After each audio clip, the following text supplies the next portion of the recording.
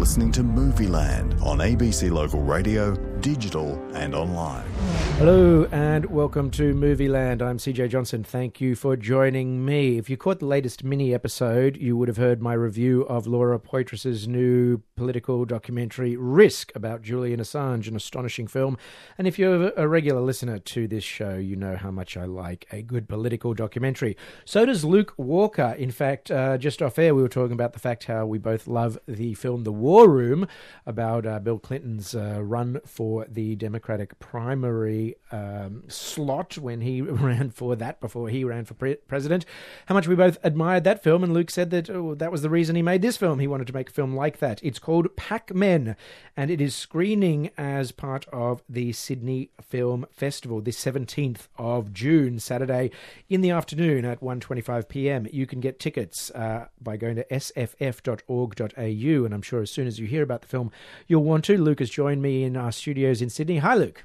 G'day. Thanks for having me. Thank you very much. So you're a Brit who lives in Australia, but you've made a film about the American political process. And what you've done is you've made, like The War Room, you've made a film about an aspirational politician, an aspirational person who's aspiring to receive his party's ticket, in this case, the Republican primary ticket, so that he may then go on to try and win the presidency of the United States. And you followed a candidate who was completely, he had no qualifications for the job. He was not a career politician, and really had no reason to be running for president. And yet it was not Donald Trump. You followed Dr. Ben Carson. He was supposed to be the anti-establishment candidate, or so these guys thought, that persuaded him to run. What I ended up doing was following these super PACs that persuaded him to run for president, really. They saw a man who might be able to mess with the demographics. If you remember, a year and a half ago, feels like a very long time ago now, the Republicans were talking, people were talking about whether or not the Republicans might ever be able to win the White House back because the demographics had changed. And they saw this guy, Ben Carson, got this amazing backstory. He was born into poverty, managed to get to Yale, became this world pioneering brain surgeon, the first surgeon to separate Siamese twins, joined at the head. Had a shocking and probably untruthful Lifetime movie biography made about his life. Well, that movie, was very popular. I mean, that narrative did have some holes picked in it, which was a big problem for him, which we see in the film. But yeah, they saw this guy who, as a black Republican as well, which is quite unusual. They saw someone that might be able to deliver the presidency for him. So they raise millions of dollars to persuade him to run. It's the Draft Carson movement that these rich guys thought could deliver them the presidency, and that's who I ended up following. These guys that just had an idea.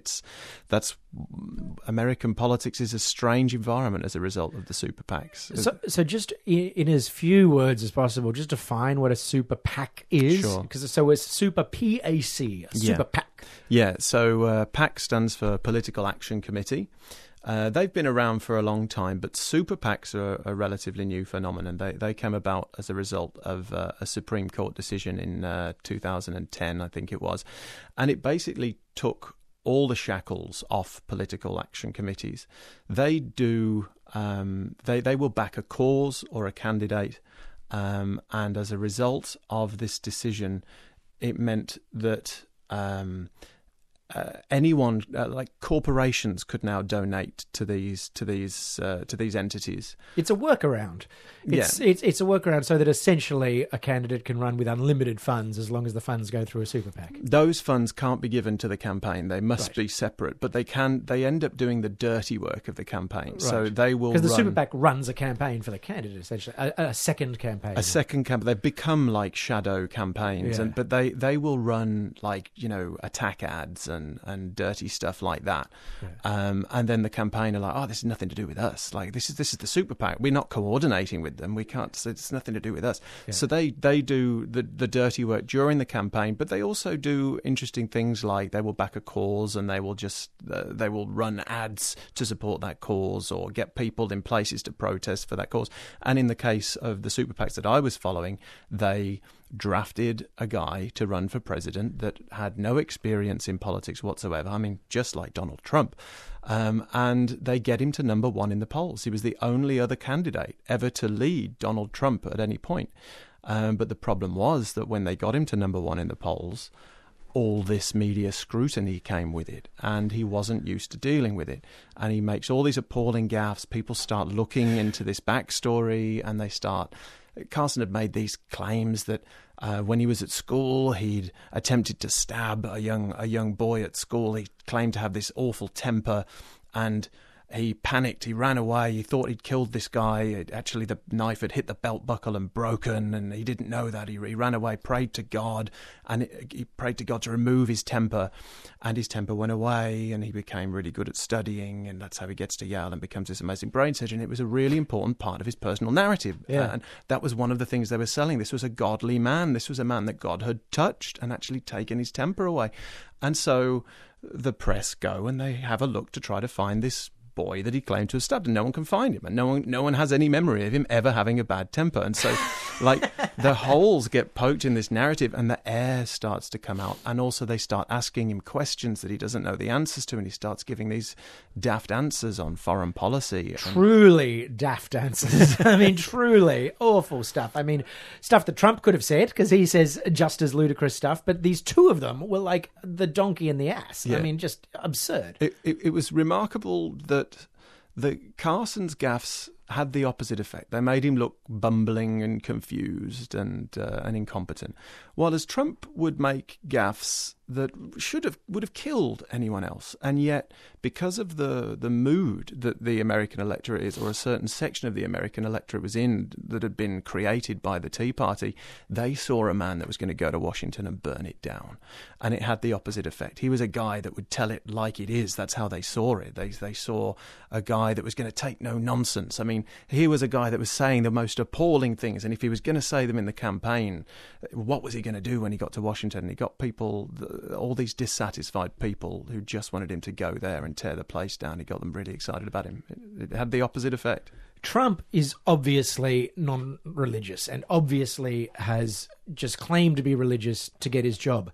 But Ben Carson's entire strategy was based on evangelical Christian faith, wasn't it? And the super PAC themselves were totally faith-based. Oh, yeah, totally. And they really believe in the power of prayer. They believe that prayer can affect the campaign, and there's a lot of praying in your movie, which to someone who is a non-believer is funny. Yeah. I think the film itself is quite funny because it's like watching a train wreck. It's just such a misguided event and such a waste of money. Sure. I mean, it's like you were saying at the start of the piece. I wanted to make a film like The War Room, and I wanted to make a purely observational film in that style. So there are no interviews, there's no narration, and I wanted to make a film like that because I think it's the type of film where people can put their political baggage down, I hope, and just let the story unfold. And what I wanted to make the kind of film where Republicans will see their reflection,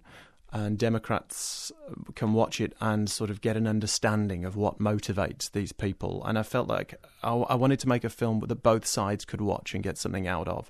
And I hope that that's what I've created. But because, like you say, when you are not used to seeing that, when it's not your world, it can be amusing. And so, when I hear audience reactions sometimes, I feel a little guilty because I like these people, I don't necessarily share their worldview or their politics, but I like them and I feel like I understand them as a result of making the film. And I think that's an important thing for people to go through, to sort of at least empathise with what motivates them, even if it's amusing at times. Yeah. I notice, correct me if I'm wrong, but race is barely mentioned in the course of the film. But obviously Ben Carson is black. Obviously Trump is white. Obviously Barack Obama is black. And obviously part of the reason Trump thrived and Carson completely withered on the vine has to do with that. And yet it's not mentioned by your subjects. And your subject, it should be said, as you have been saying, is not Ben Carson. It's the people behind him. It's the Super PAC people. Sure. They didn't seem to talk about it, or not on camera, or you left that out, or what about that? Yeah, I mean, race definitely played a part in the election. I'm not sure. I don't think that Carson's failure was anything to do with race in itself.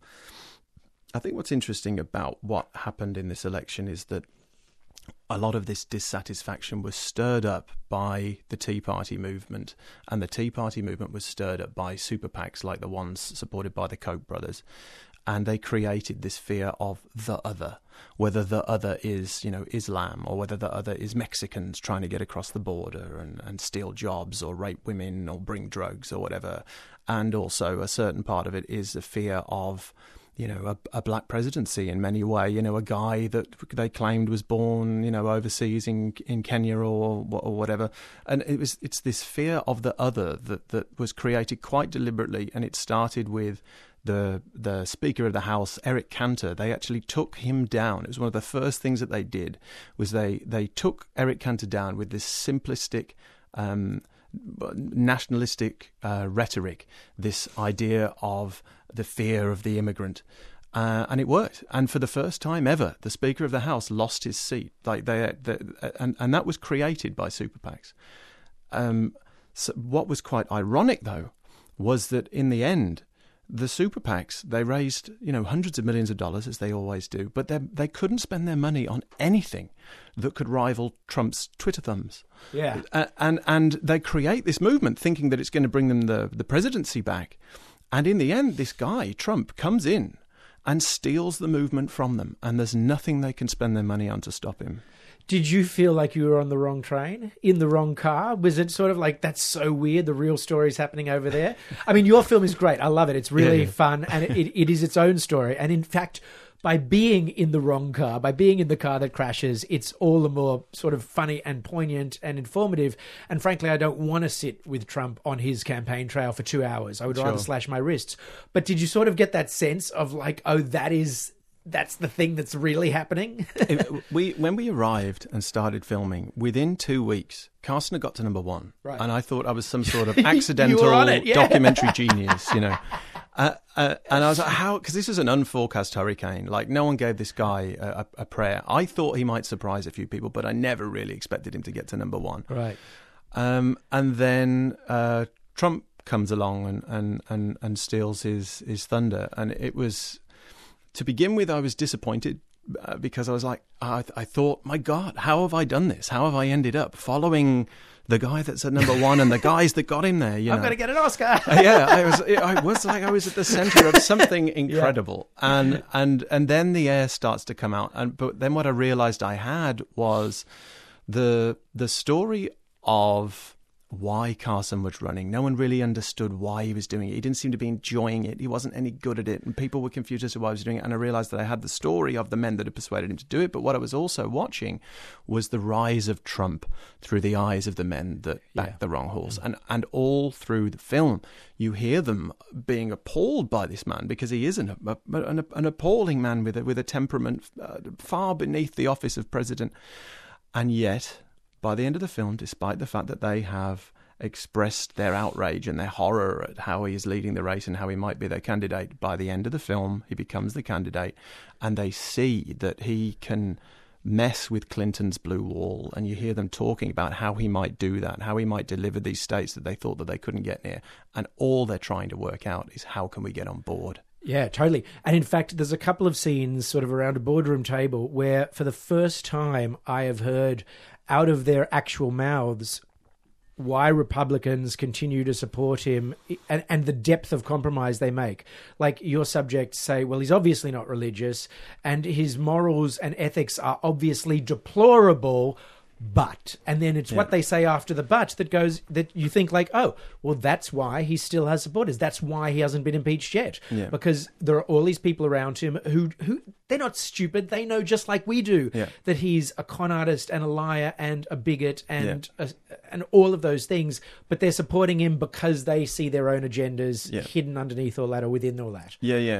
Absolutely. They see that he might just have a chance, and all they're trying to work out is how to use him, how to get on board, and they see that he can deliver the White House, and they're so scared of what they perceive to be the rise of socialism because they don't really understand what socialism is. They don't understand that healthcare for people is a good thing. They see it as something that is going to make government larger and take all their money. And quite simply, they sacrifice all Republican principles simply out of a fear of that. And with it, they sacrifice America's authority and integrity across the world. And I wonder, frankly, if it will ever recover.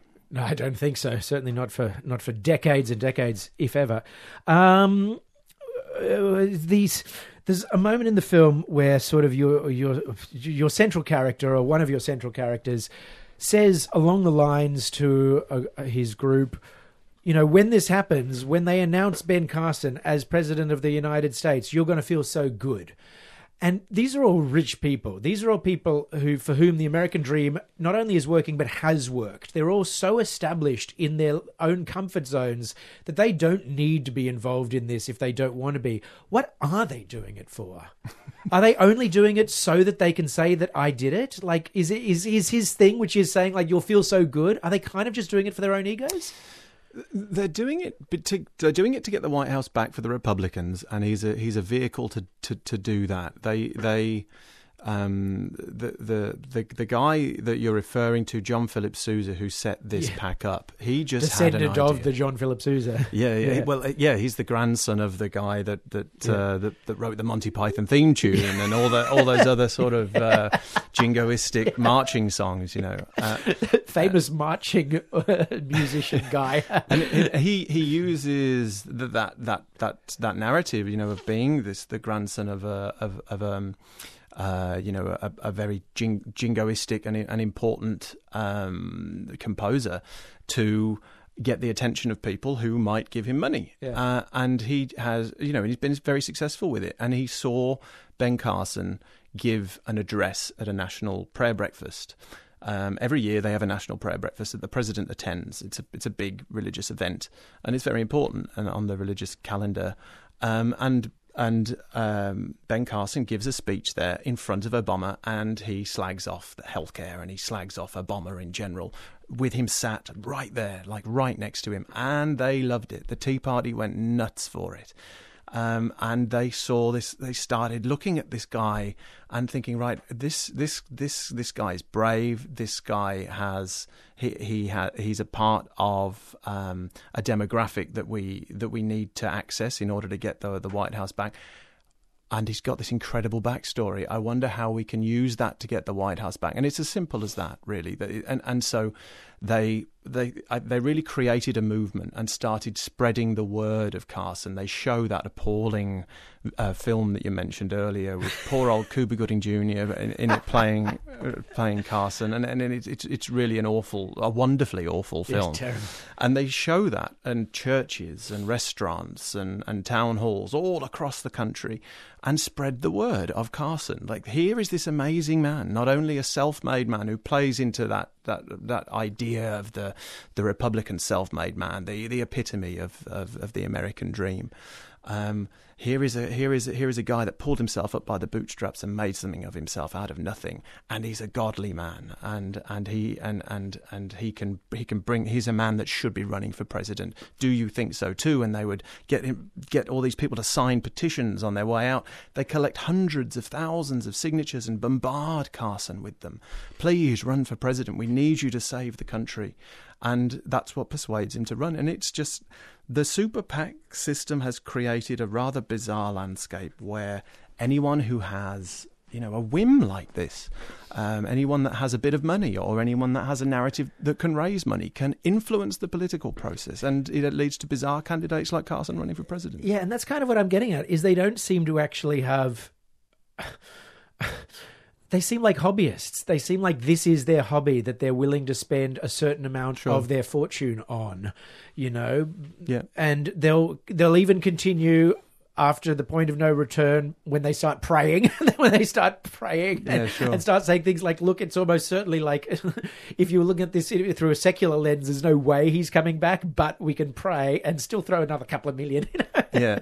And they devoted an enormous amount of time and energy to the prayers because they really believe that can affect things. They sit watching the debates, and during the debates they're praying to affect the debates. Yeah. And they're praying for what they perceive to be the media bias to go away. Which is just astonishing footage for a secular Australian. I mean, it is just really, really out there stuff. And their money is on the line. Yeah. But it's that is something that when you have that belief system, that's something that you have to devote attention to, because of course what bigger thing to call upon than God himself to influence? And if you believe that is a real thing, and if you believe that God does influence things down here on earth, what more important thing to do during a campaign than to get the big man on your side? Yeah. We gotta sort of end it there, but I just wanted to bring up the fact that Carson really was no good at the rhetoric or the charisma once he got up on the stage. Like, he really was a terribly lame duck. You know, part of the reason I think Trump trounced him is, you know, Trump, for all his faults, kind of has this fire in his belly when he's up there. He's got that Hitlerian thing. But Carson looked down at the floor, he shuffled around, he held the mic in a sort of insipid way. Yeah. I mean, he was the opposite of Mark Antony. Yeah. He was just underprepared. There's a constantly recurring motif throughout the film of Carson the cardboard cutout. They have these cardboard cutouts of him that they put everywhere, and every time we saw one we shot it and made sure that we used it, because really that's what he was. He had this great narrative. He was this good idea. But when it came down to it, you turn that cutout on its side and there's no substance to it. And that was the problem. And it was pretty easy for the press to come along and poke their finger through. And it was unfortunate for Carson because he was, you know, persuaded to do this thing that he wasn't prepared for and shouldn't have been doing. If he wanted to get into politics, maybe he should have, you know, run for Congress or something, you know, got some practice the right way. Yeah, and he was underprepared.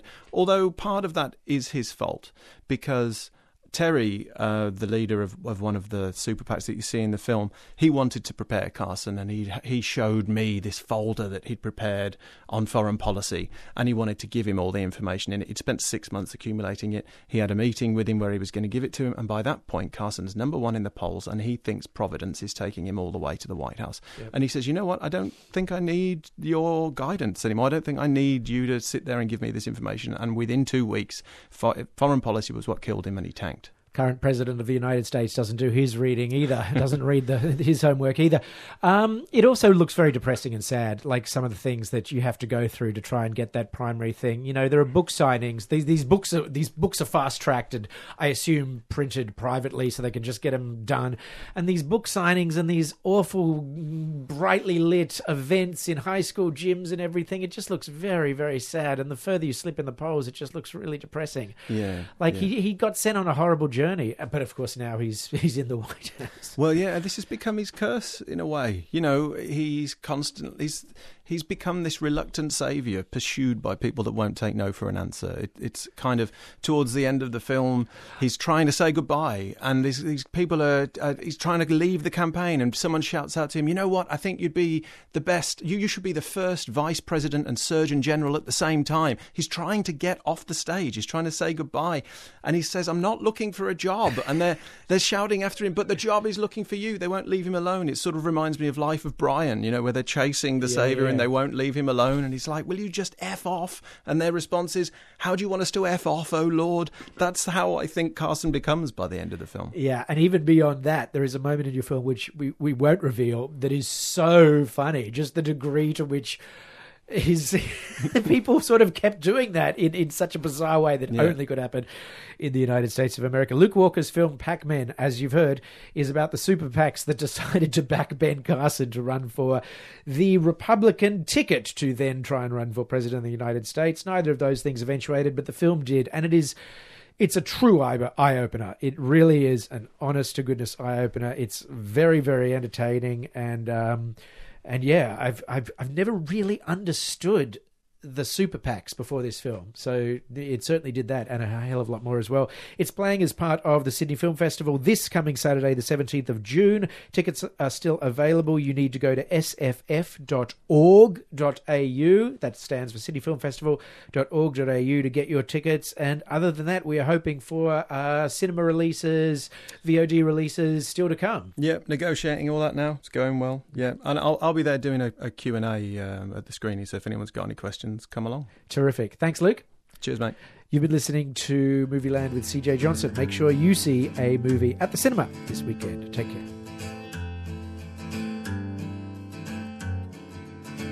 Dear God, hope you got the letter, and I pray you can make it better down here. I don't mean a big reduction in the price of beer, but all the people that you made in your image, see them starving on their feet, 'cause they don't get enough to eat from God. Thanks for listening to Movie Land. You can follow us on Facebook and Twitter at CJ Movie Land. Read and subscribe for free to my written reviews at filmmafia.com.au. Watch my web TV series Watch This at Skippy TV. That's SKIPI.TV. SKIPI.TV. And make sure you see a movie at the cinema this weekend. Take care.